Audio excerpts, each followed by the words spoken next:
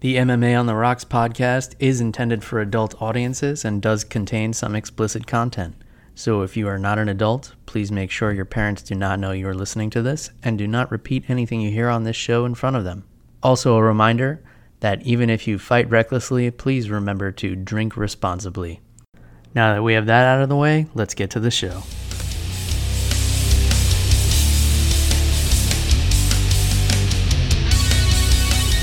To MMA on the Rocks, my name is Bill Welker. You are listening to episode 154 of the podcast, or you're joining us live here on YouTube.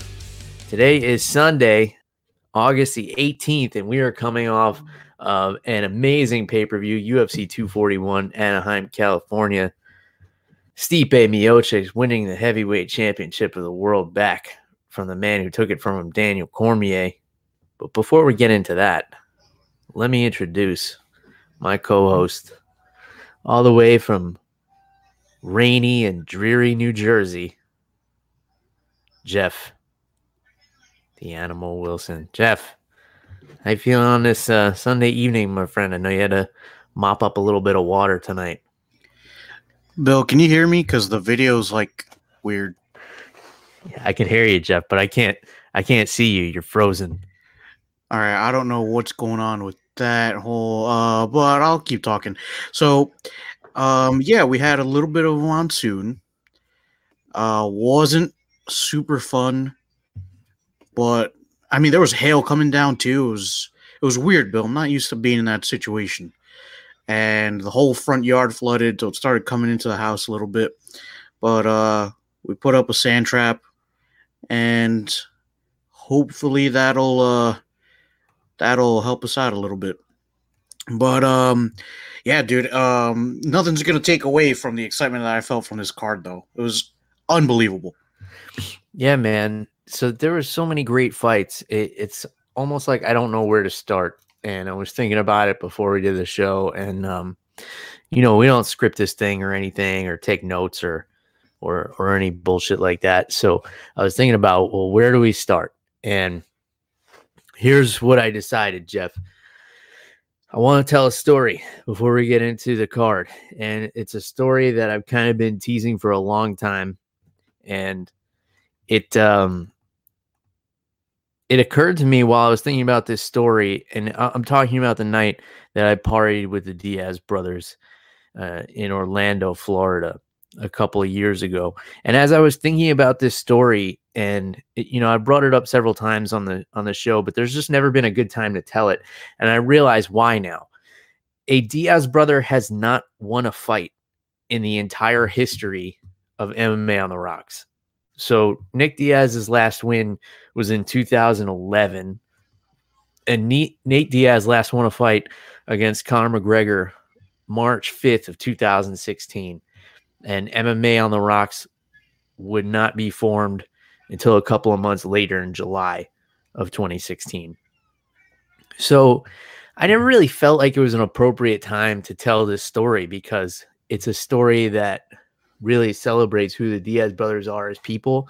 And I wouldn't want to bring that up like after a loss, and then they kept stringing us along for when they were going to fight. And then Nate finally got in there, UFC 241, put on an awesome fight after 3 years away, and is able to get a victory over a guy like Anthony Pettis. It's really an amazing accomplishment. So, of course, I figured it's the perfect time to tell this story finally. And it's one of those stories that a series of events just kind of culminated and resulted in everything just being perfect. And it's one of those nights that really sticks out in my memory. And I remember it so vividly, Jeff. That's why I really wanted to wait for the opportune time to tell this story, because I know whenever the opportunity came up, I'd be able to do it in pretty great detail, even though there's not like video or anything documenting. I took a couple of pictures that night. So let me start from the beginning. So it was UFC on Fox 17.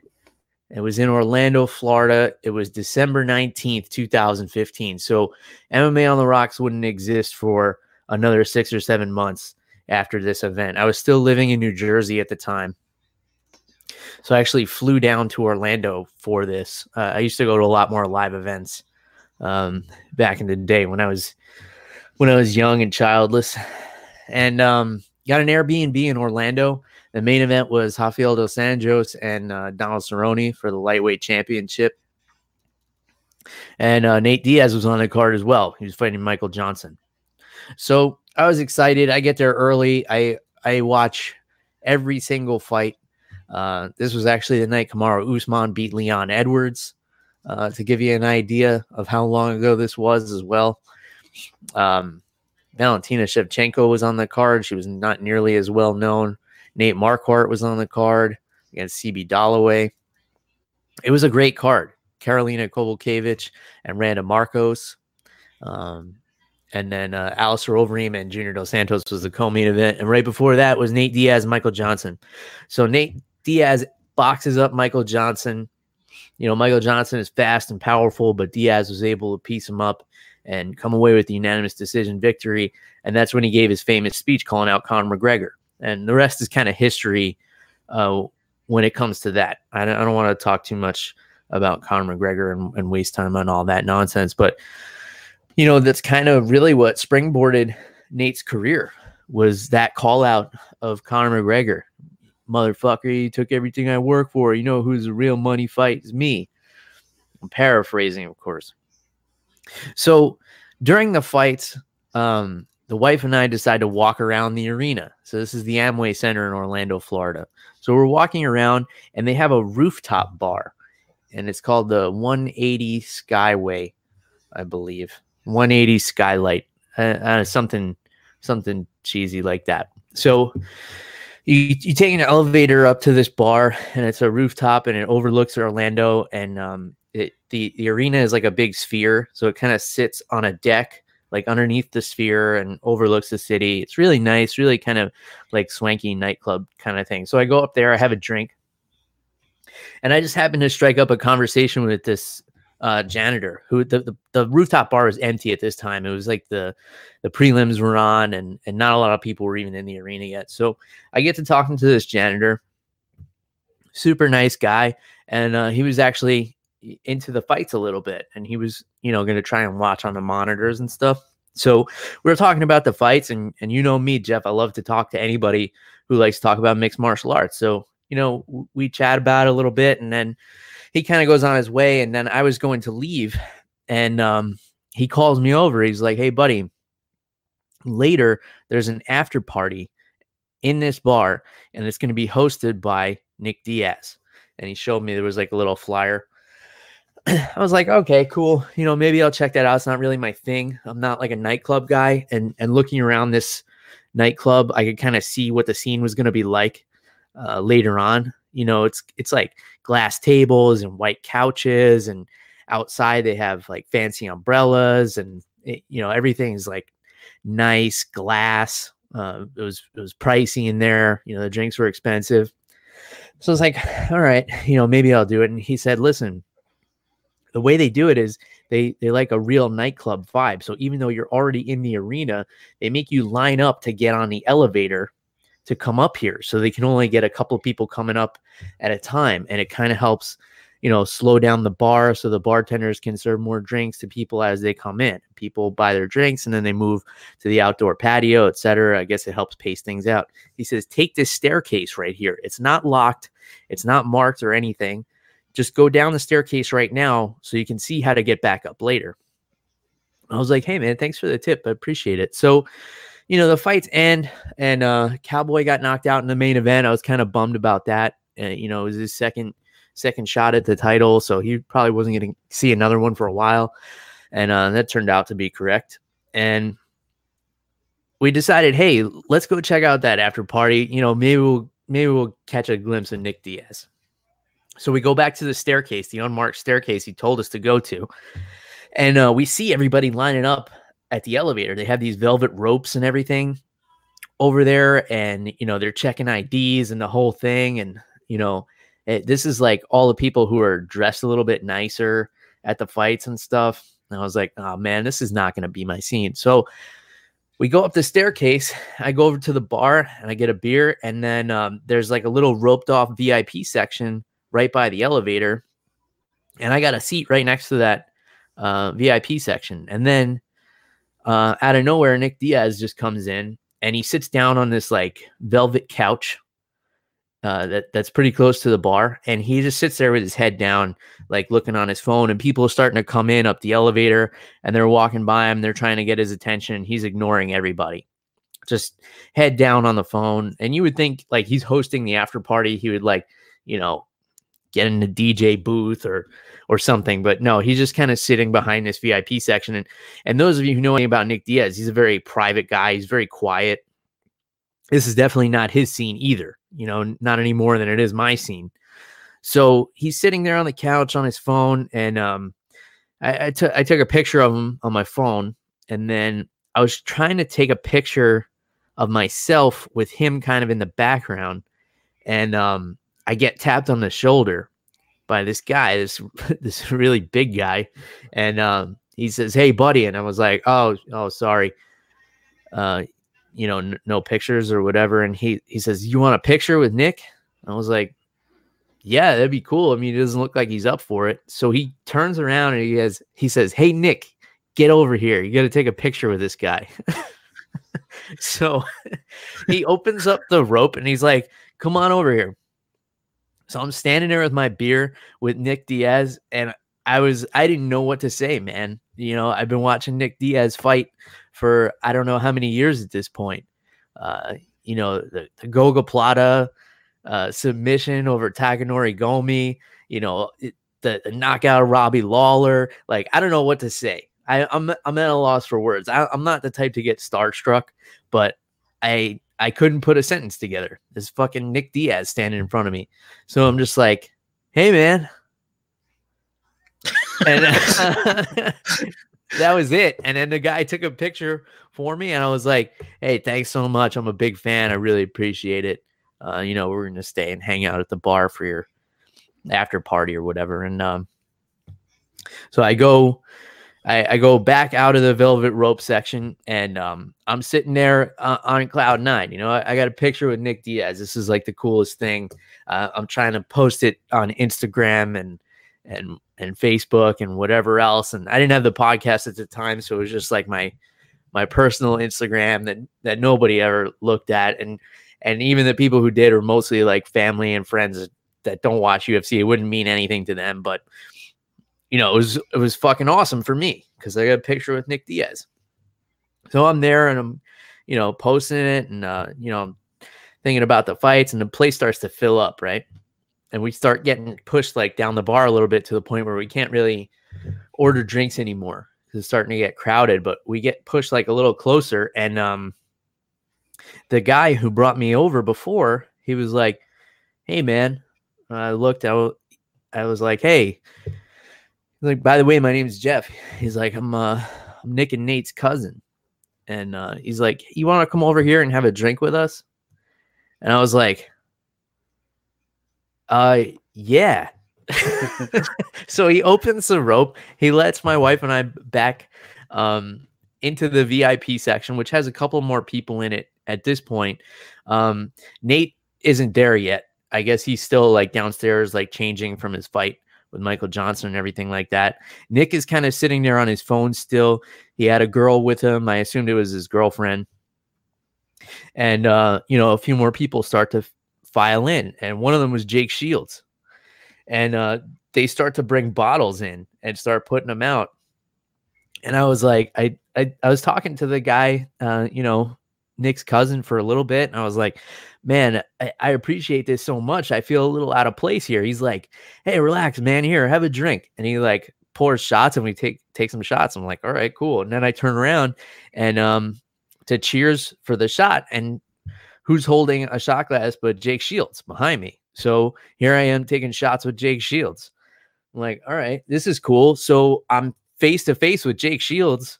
I start to be a little speechless, but you know, the boozer catching up.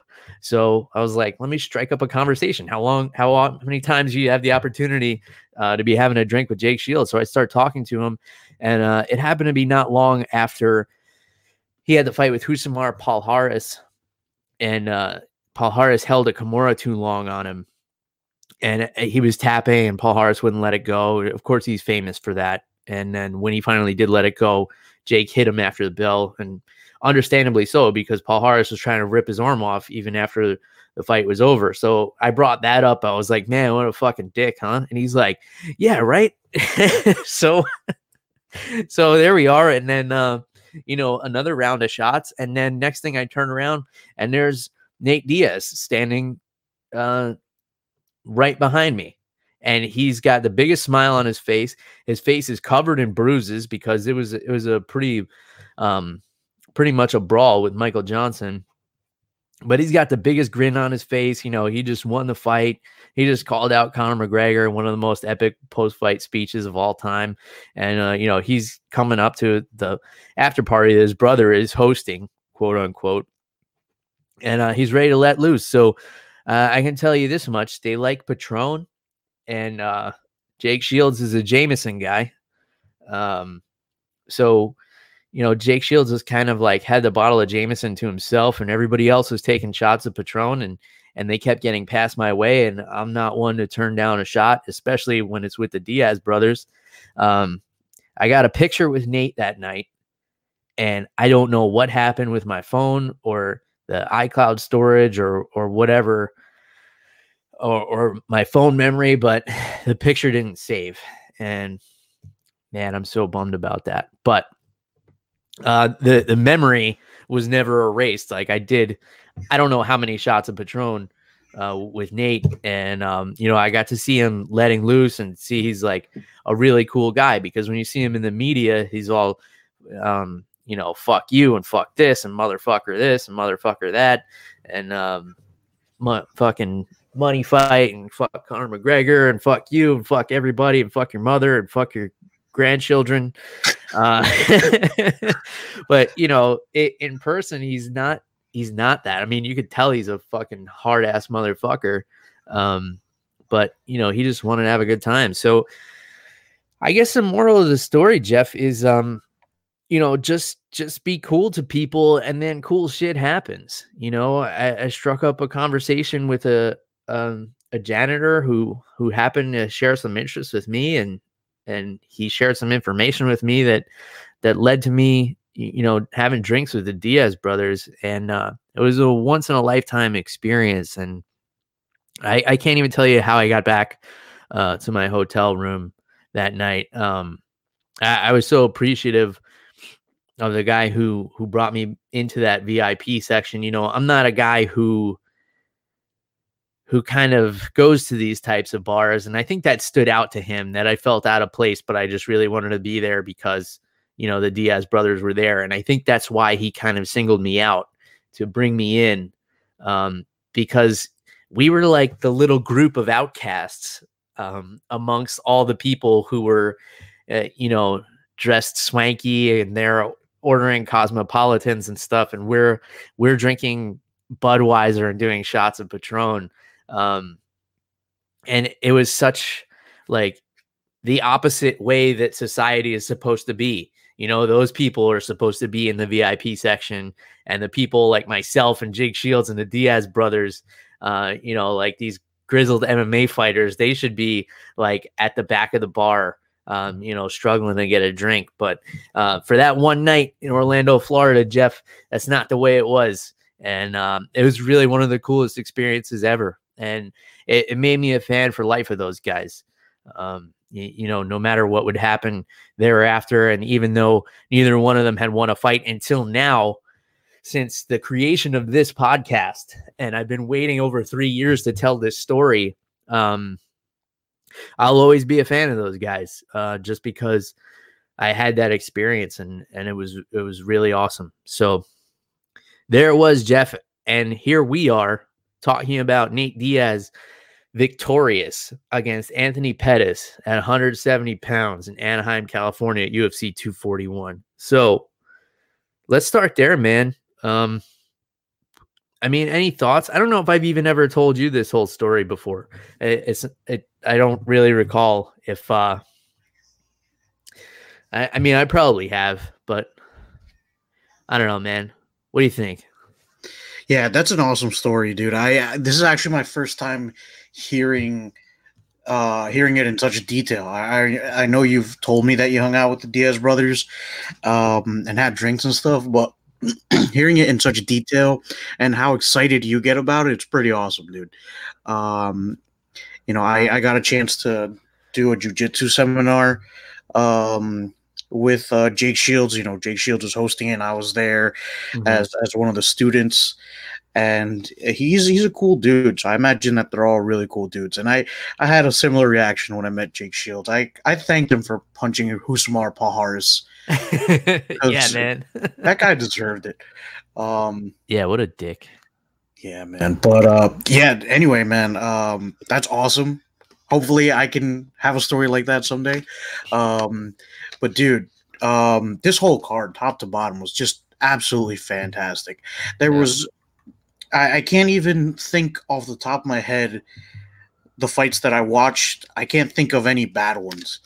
I'm sure they'll pop up, but Nate Diaz and Anthony Pettis was just awesome. It was, from bell to bell, it was a brawl. I like that Diaz didn't give Pettis any space to really get going with his flashy kicks and stuff. And the only issue I had was in the third round when Diaz, it looked like he was going to finish Pettis, and I felt like he got greedy, man. He could have finished it with strikes, it seemed like. And then he started turning Pettis over, trying to get on his back and stuff. I felt like he kind of had it up until he went for the submission. Yeah. Well, in his defense, he probably just didn't want to get the finish and get his hand raised by Mike Beltran in that way without Beltran's beard exposed because the California State Athletic Commission made him tuck it into his shirt. So, yeah, but that was an awesome fight. I mean, it was so back and forth. We got to see the grappling exchanges I was hoping for. Because both of these guys are amazing at jiu-jitsu, but mostly off of their backs. Neither one of them are really wrestlers, and neither one of them are really top pressure jiu-jitsu guys. But we got to see it. We got to see, Pettis going for submissions. We got to see Diaz going for submissions. We got to see Diaz's ground control. We haven't seen that in a long time, since the first Conor McGregor fight. When that was his bread and butter coming off The Ultimate Fighter. I mean, he was triangle choking everybody. But he kind of got away from that because he fell in love with boxing a little bit more. And he loves that volume striking. And, when we've seen Anthony Pettis struggle in the past, it's always been with guys who pressure him. Because the thing with Pettis is he's got to be able to have space to get off all those fancy kicks. And if you're pressuring him and you're getting in his face, he can't get that rhythm, even though he fights like off tempo a little bit and it's hard to get his rhythm. But at the same time, the guys who are pressuring him and giving him trouble are also wrestlers. Nobody has ever really pressured him with straight boxing like this. So we didn't know how it would go. And now we know. It was an impressive victory. I wouldn't have been totally shocked if Nate got screwed with the decision here. We saw some kind of wonky decisions on this card, but, luckily he wasn't, and he was able to cut up some great post-fight stuff. Called out Jorge Masvidal. I fucking love that fight. Yeah. Those are two of the realest guys in the sport, and anybody who says different isn't paying attention, man. That would be an awesome fight. I would be way more excited about that than the championship fight between Kamaru Usman and Colby Covington. And I fucking love that fight too. So put it on the same night. If you think Masvidal and Diaz are a bigger draw, then it'll help the pay-per-view numbers. Let's do that. Let's have, and then you have a contender to step up if something happens to Colby or Kamaru. Because, this day and age, guys are always getting hurt. But what are your thoughts on that call out, Jeff? I thought it was brilliant, man. I thought the call out was as exciting as the fight, dude. That's how crazy it was. Yeah. And yeah, dude, I thought it was just clever. I like that he said, you know, I hadn't fought in 3 years because everybody sucked. So he said that in the post fight press conference. So if you haven't, go check that out. It was really good, especially Nate Diaz's bit. And I just thought it was the right thing to do. I think that's a huge money fight. I think that Nate Diaz said it himself, man. He's there to fight the best in the world, and he wants to get paid like it too. So I think the UFC needs to stop playing around and make this fight happen. Yeah, he said he wants to defend his belt of the baddest motherfucker in the UFC, and he's choosing Jorge Masvidal to defend it against. I mean, it was perfect, man. He said all the right things. I think it was a good thing to leave Conor McGregor out of the conversation, especially with all the horse shit he's going through now. I have my own opinions on that as well. It was a little too convenient that some bad news came out about Conor the week that Nate Diaz is stealing all the headlines in MMA news. So I'm not really one for conspiracies. So I wouldn't think too far into it, but I'm also one who doesn't talk about the outside of the cage drama. We like to keep it about the fights here and about the fighters who are actively fighting. And I'm so happy to talk about Nate Diaz in that light once again. So let's rewind a little bit and let's go back to the main event now. Fucking Stipe Miocic, man. This was a comeback. It was a comeback from the loss to Daniel Cormier, and it was a comeback from early on in the fight. He just couldn't put 2 and 2 together in this one. It just wasn't clicking for him until that 4th round when he started going to the body of DC with those nasty liver shots that were just stopping DC in his tracks and letting him land those 1-2s down the pipe and eventually making him stumble back into the cage where he ate those 2 mean uppercuts that put him away. And it's kind of bittersweet, man, because you got to feel for DC. He was at one of the highest points in his career. He was undefeated at heavyweight up to this point. But when you see like the joy on Stipe's face and you know how much it means to him and to be able to do this and win the championship back after having a daughter and everything like that, it was an emotional time for him. And man, it sucks because as a fan of the sport, sometimes you got to be, sometimes 2 guys fight that you like, and you got to be happy for one and upset for the other at the same time. But give me your thoughts on the actual fight here, Jeff. Yeah, I'm in the same boat. It's bittersweet. I'm a fan of both of these guys. I've been following Stipe since early in his UFC career, and it's hard to I wanted both of them to win. Essentially, I'm really happy for Stipe, man. It clicked together in that 4th round. In the first 2 rounds, DC was just so easily getting past his guard, and I felt like Stipe wasn't using his jab enough. He wasn't moving around enough. He was happy to stay in the pocket and just eat damage. Mm-hmm. But then something clicked in his head, man, in that 4th round. I know his corner said that they wanted him moving around a little bit more. And like you said, dude, those left hooks to the body were paying dividends, man. You could see DC was breathing really heavy towards once they got closer to that knockout.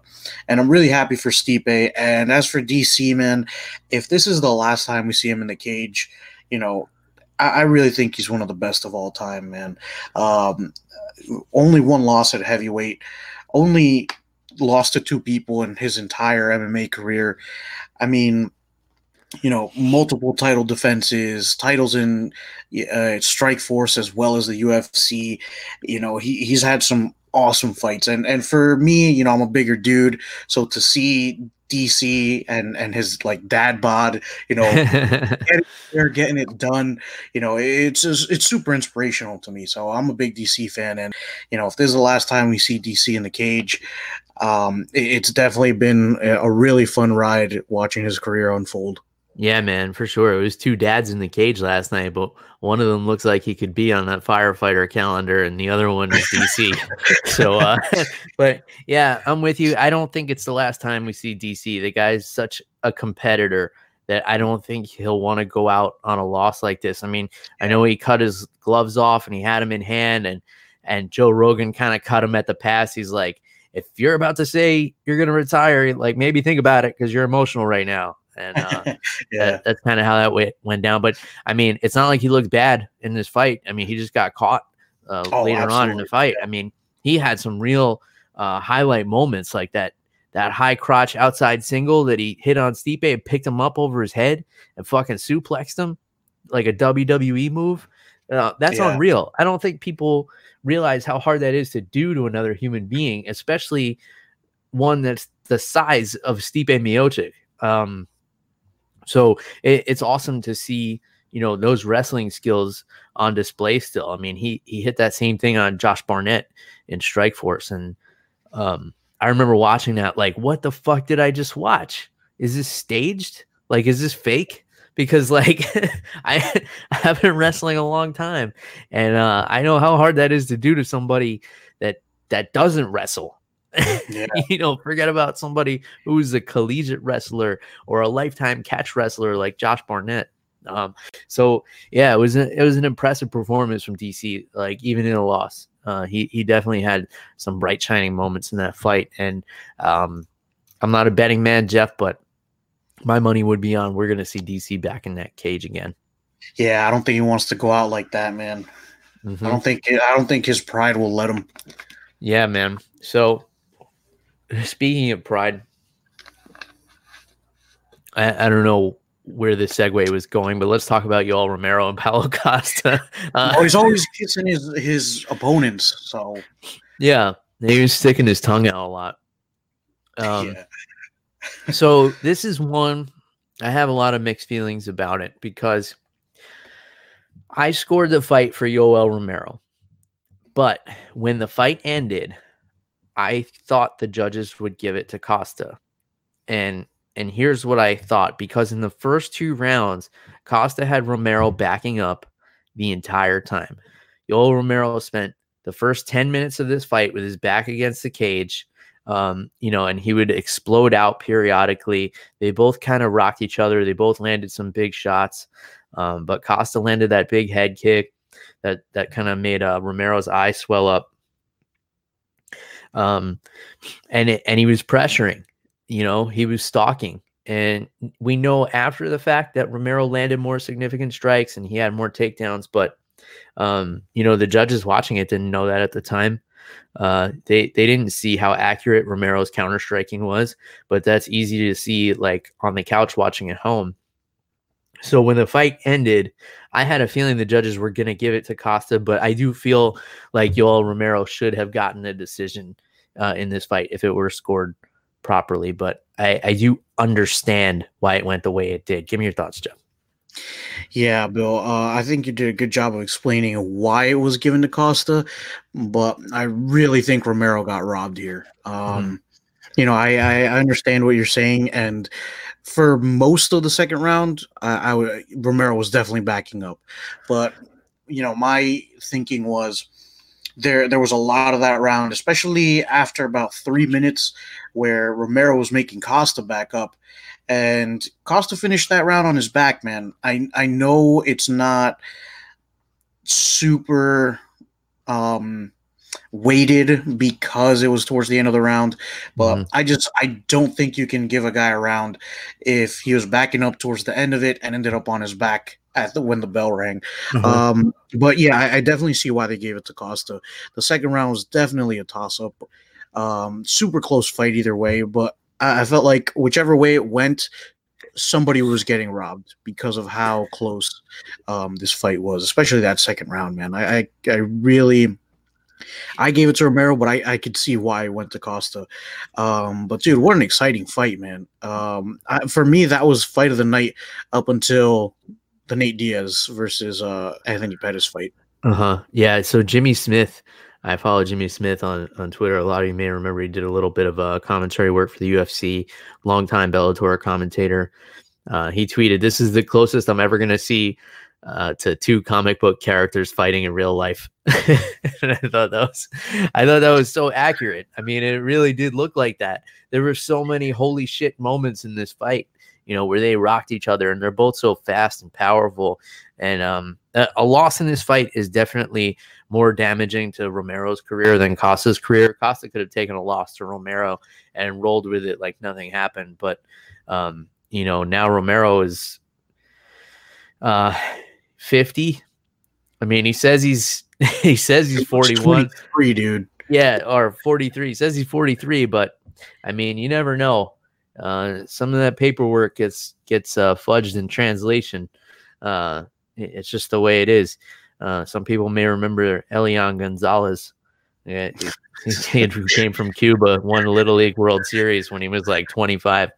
But in any case, let's do Romero and DC at heavyweight. I want to see that. That would be awesome. You got an Olympic silver medalist and almost Olympic wrestler. I think that would be a really fun fight. But yeah, Costa called out the winner of Adesanya and Whitaker. I don't know how likely that would be. I would love to see Costa and maybe Kelvin Gastelum next. I think that would be fun. Yeah. I think Kelvin Gastelum has a fight lined up. I don't know. I lose track now because there's just so many guys.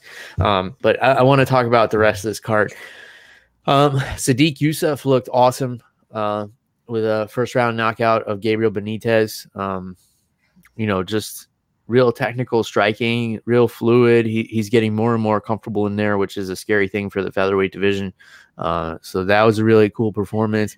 Derek Brunson putting that pace on Ian Heinisch, man. And I thought Heinisch was going to run away with this one because Brunson came out running face first into punches and kicks, and Heinisch was taking advantage of it, but Heinisch kind of punched himself out in that first round and trying to grapple with the bigger and stronger Brunson.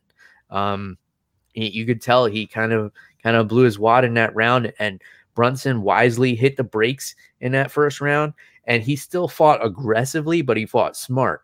He was shelling up. He had his defensive grappling was awesome. And he put a pace that Ian Heinisch couldn't keep up with. And then Kama Worthy with the first round TKO of Devontae Smith. And that was a nice one too. So that's three right there, Jeff, that I'm throwing your way. And you tell me, which one piques your interest the most here.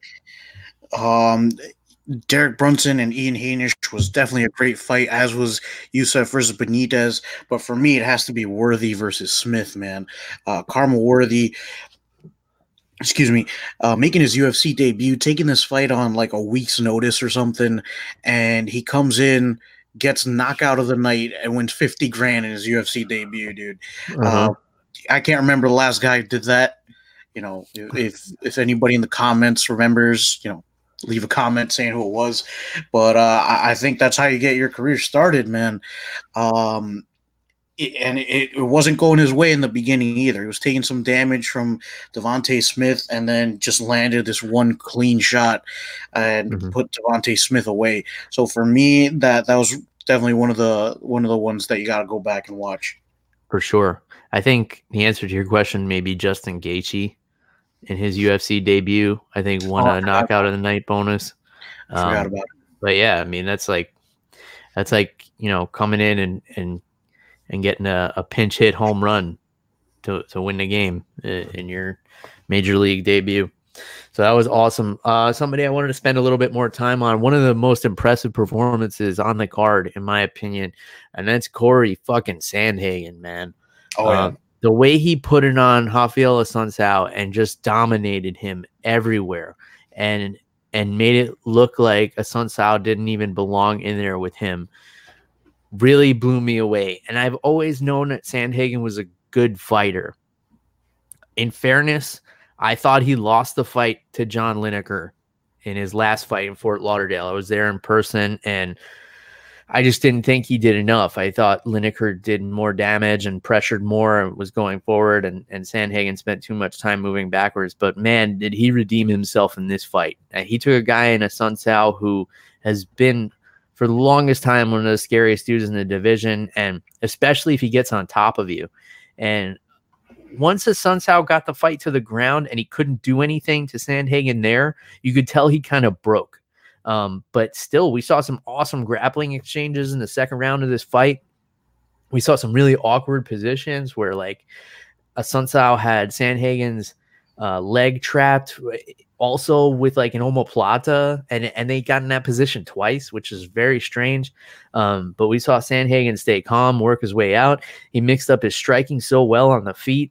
I was just so impressed with Corey Sandhagen. I wanted to make sure I took the time to give him a little bit of love on the show today. Give me your thoughts, Jeff.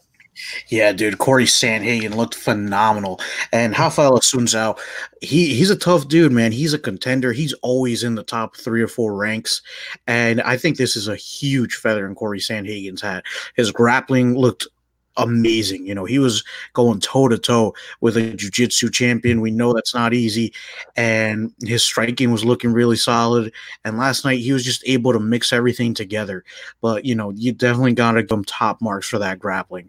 I thought he was going to have a lot more trouble with Rafael Assunção, especially when they hit the ground. But like I said, Corey Sandhagen really impressed me, man. I've been following him for a while, but I've never been too convinced.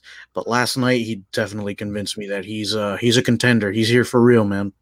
Yeah, he was the kind of guy you could always kind of tell, like, he hadn't hit that extra gear that he's capable of yet. Yeah. But I think he definitely hit it, and he hit the ground running with it last night. He looked phenomenal. So I'm really interested to see what would be next for him. There's a lot of fun fights in this bantamweight division. You know, on the way up to the champ Henry Cejudo, Drakkar Klose and Christos Giagos. This was another awesome fight. This was a fucking banger, man. These guys were going after it. They were both trying to finish from bell to bell. You can't ask for anything more than that. And that's where I'm gonna kind of call it quits on this card. Jeff, you have anything else you want to bring up here? Yeah, I just wanted to add to that Drakkar Klose versus Christos Giagos, man. That fight was an absolute war. Bell to bell, so much fun. The pendulum was constantly swinging back and forth. So that was probably my favorite, maybe second favorite fight on the undercard, on the prelims. That was a really, really good fight. And like that was the fight that kind of told me, Bill, that it was going to be a really good night of fights. Mm-hmm. Yeah, man. And that it was. I mean, I can't remember the last time there was a card with so many decisions that people were just raving about. You know, people fucking loved this card, and there were a lot of decisions. You know, usually that has the MMA community up in arms, like, oh, I hate this sport so much. I can't believe I wasted my time. Why is there so many decisions? I want to see people get knocked out, but I don't want to watch Muay Thai because that sucks. I don't like boxing either. And it's like just nonstop whining. But we had a card full of decisions here tonight. You know, granted, it was punctuated with a couple of knockouts, but the knockouts were like from lesser known people, except for the heavyweight champ. So, you know, it's a good thing, man. I feel like Nate Diaz being back and being back in the way that he was really is helping, you know, bring this community together on a lot of things. Because there are a lot of people who don't like Nate Diaz, and I can understand why. You know, he's definitely an inflammatory character, and you know, he's not like this traditional martial artist and like all this shit. He's, you know, he curses and smokes weed and like, you know, he tells it like it is, and a lot of people don't like to hear it told like it is. So I can understand why there's dislike for Nate, but yeah, I think overall it's a good thing for the sport that he's back, and I hope they make that Masvidal fight happen. So, man, top to bottom, this card was just awesome. I was I was really into it, and I think not only was it an awesome card, but I think it's going to lead to a lot of really awesome things in the future. Like, there's a lot of fun matchmaking that comes up out of this. We could do a trilogy with Stipe and Cormier. I think that's definitely possible. Cormier definitely deserves it, and even though Stipe had to sit on the bench for a little while and wait for his rematch, I have a feeling he wouldn't deny DC an immediate rematch. So there's that. There's so many different things we could do. We got a lot of interesting matchups for Costa middleweight. Who knows what's going to happen with Yoel Romero, where his career goes. Hopefully it leads him to 205. I've been dying to see him at light heavyweight, and I think there's some fun matchups for him there. So, yeah, man, UFC 241, fucking awesome. And we got a week off, which I feel like we haven't had it forever. And after this card, I think, okay, let's take a breather. Let's take a step back. Let's reassess, and then we'll get back into some MMA action. August 31st, my mom's birthday, for anybody keeping track, and I'll actually be up in New York for that. So happy birthday, Mom. We're coming to visit. It was supposed to be a surprise, but my dad spilled the beans. And August 31st, we got UFC action in China. So that'll be fun. Jessica Andrade defending the title in enemy territory against Weili Zhang, who is an awesome fighter. Is she ready for the title? We'll find out. She's still super young in her career, not many fights. But we can get into this card in detail next week, Jeff. I want to talk about some non-fighting things real quick. So you may have noticed while we were talking, I've got another pumpkin beer here. This is a Shipyard Smashed Pumpkin. And even though it's still hot as fuck in Florida, I'm celebrating fall already because pumpkin beers are available and on the shelf, and I am a consumer of them. So this one, unlike the Tampa Bay Brewing Company one from last week, this one's a little more harsh. So this is a 9% beer. So, I like to say like one of these and like a little sifter of rum is perfect. And then you got a nice buzz and you could ride that out. You don't want to do too many of these because they're super rich. They're kind of sweet. It's got like a burnt sugar kind of taste to it.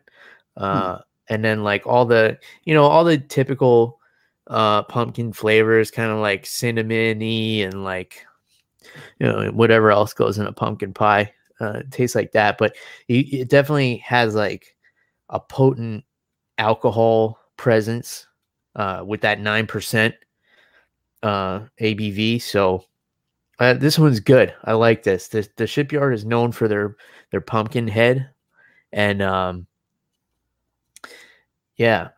think this is a nice one.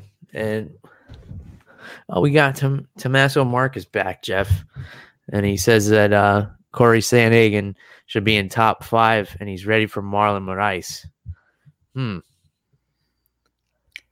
I don't know if he's ready for Marlon Moraes. I think he's ready for Cody Garbrandt, though. I was thinking the same thing. I said the same thing last night, Jeff. Cody Garbrandt and Corey Sandhagen would be a really fun fight right now. I don't know what Cody's deal is right now, if he's training or if he's if he's even gonna get back in there. He had a couple of rough ones there. But yeah, man, Corey Sandhagen's a fucking beast. So there's that, and pumpkin beers, and I'm just exhausted, to tell you the truth, Jeff, because I was up late watching these pay-per-views. I know we don't have it as bad as the folks over in the UK and and on the other side of the world who have to stay up late. But it was like, for me, it was like 2:00 in the morning. I went and watched it at my buddy Matt's house, and I got home at like 2:15 or so, and then I fell right asleep. But daughter's up at 7. Her new thing is she pulls my hair, lifts my head up off the pillow, and makes me look her in the face so that she knows I'm awake. So that was a rough one. After a couple of drinks and stayed up late like that. So the pay-per-views hurt sometimes, Jeff, but the only way to bounce back is to get right back on the horse and pound a couple of beers and talk about MMA on the internet. That's my solution for everything. So yeah, man, I guess we'll wait. Let's wait until next week to we'll take a deep dive into Fight Night 157. That's in China, like I said, so that's probably going to be at an odd time. That might be one of those midday cards. I haven't even looked it up yet. It's the worst, Bill. It's like the prelims start at 6 a.m., dude. Oh, shit. It's be terrible. Well, my daughter will make sure that I'm up bright and early for those. I also saw, and I'll wait till next week to talk about this too, just because we're going kind of long. But I saw Once Upon a Time in Hollywood, the Quentin Tarantino movie that's out right now, and I liked it. I enjoyed it, but I'll wait till next week to talk about that too, because maybe some people haven't seen it yet, and I don't want to give any spoilers. But just remind me about that, Jeff. You got any? Now they know to watch it. So next week when you spoil it, they can't come crying to us about it. Yeah, if you haven't seen it by next week, that's not my problem. Too bad. Yeah. Too. Yeah, that includes you, Jeff. You gotta go see it. It's a good movie. It's a long one though. You gotta carve out half a day to watch this fucking movie. It's like but it's good. I mean, I usually don't like the long movies, but this kept my attention for the whole 12 and a half hours or whatever it is. In any case, you got any non-MMA stuff you want to talk about, or anything MMA that's still burning a hole in your chest? No, I think it was just funny that you meant that you were drinking Patron Silver with the Diaz brothers, because that's what I was drinking Friday night for a buddy's birthday. Yeah, he couldn't handle it though. Few can. I mean, I think few people can handle drinking with the Diaz brothers. Those guys, I know they're known for like being pot smokers, but let me tell you, Jeff, they can put some drinks back. But little did they know they happen to be dealing with a professional that night. So there's that. And truth be told, I'm not a Patron guy. I would not have told them this. I would not. And you can't turn down a shot from Nate Diaz. I can't feel like, oh, sorry, Nate, I don't like Patron. Nate Diaz hands you a shot, you fucking take that thing. Well, he might put you in a triangle otherwise. Yeah, you might. I might have gotten the old Stockton slap and had to take the shot anyway. Although there was some kind of pen going around with some kind of substance in it, and I wasn't going there, Jeff. I have a sensitivity to smokable herbs, and I wasn't taking any chances because I know they got some serious shit. I'm not fucking with that. I'll go shot for shot with the Diaz brothers all night long, but I'm not touching any of their weed because I'd be on the floor or really sick.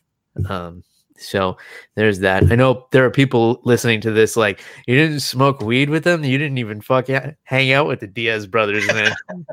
You pussy. And fair enough, I'll take that criticism. But yeah, man, I think we're coming up on an hour here. Now we got the little countdown clock. I like this, so now we can time the episodes out better. So I like to keep them under an hour, so we're gonna stick with that. If you guys want to get a hold of Jeff, it's at @animal_Wilson on Twitter and Instagram. Don't forget to give the animal a follow on Instagram. And just for the YouTube users, let me see.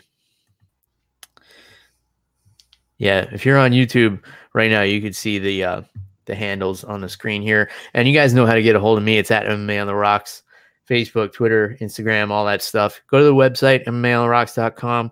Been writing a lot of articles there, alcohol-based and otherwise, biographies about fighters who have been on the show in the past. And we got a few more fighter interviews coming up. I know you guys like them. It's so hard for me to coordinate because the fighters are busy.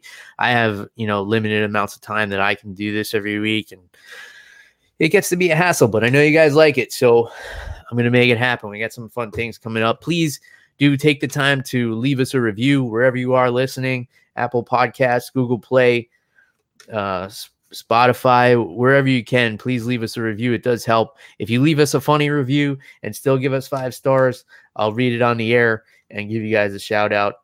You can roast us, say whatever you want, do your worst or do your best, however you look at it. And, as long as you give 5 stars, we're cool. All right. That's all we got. Until next time. Cheers, everybody. Goodbye.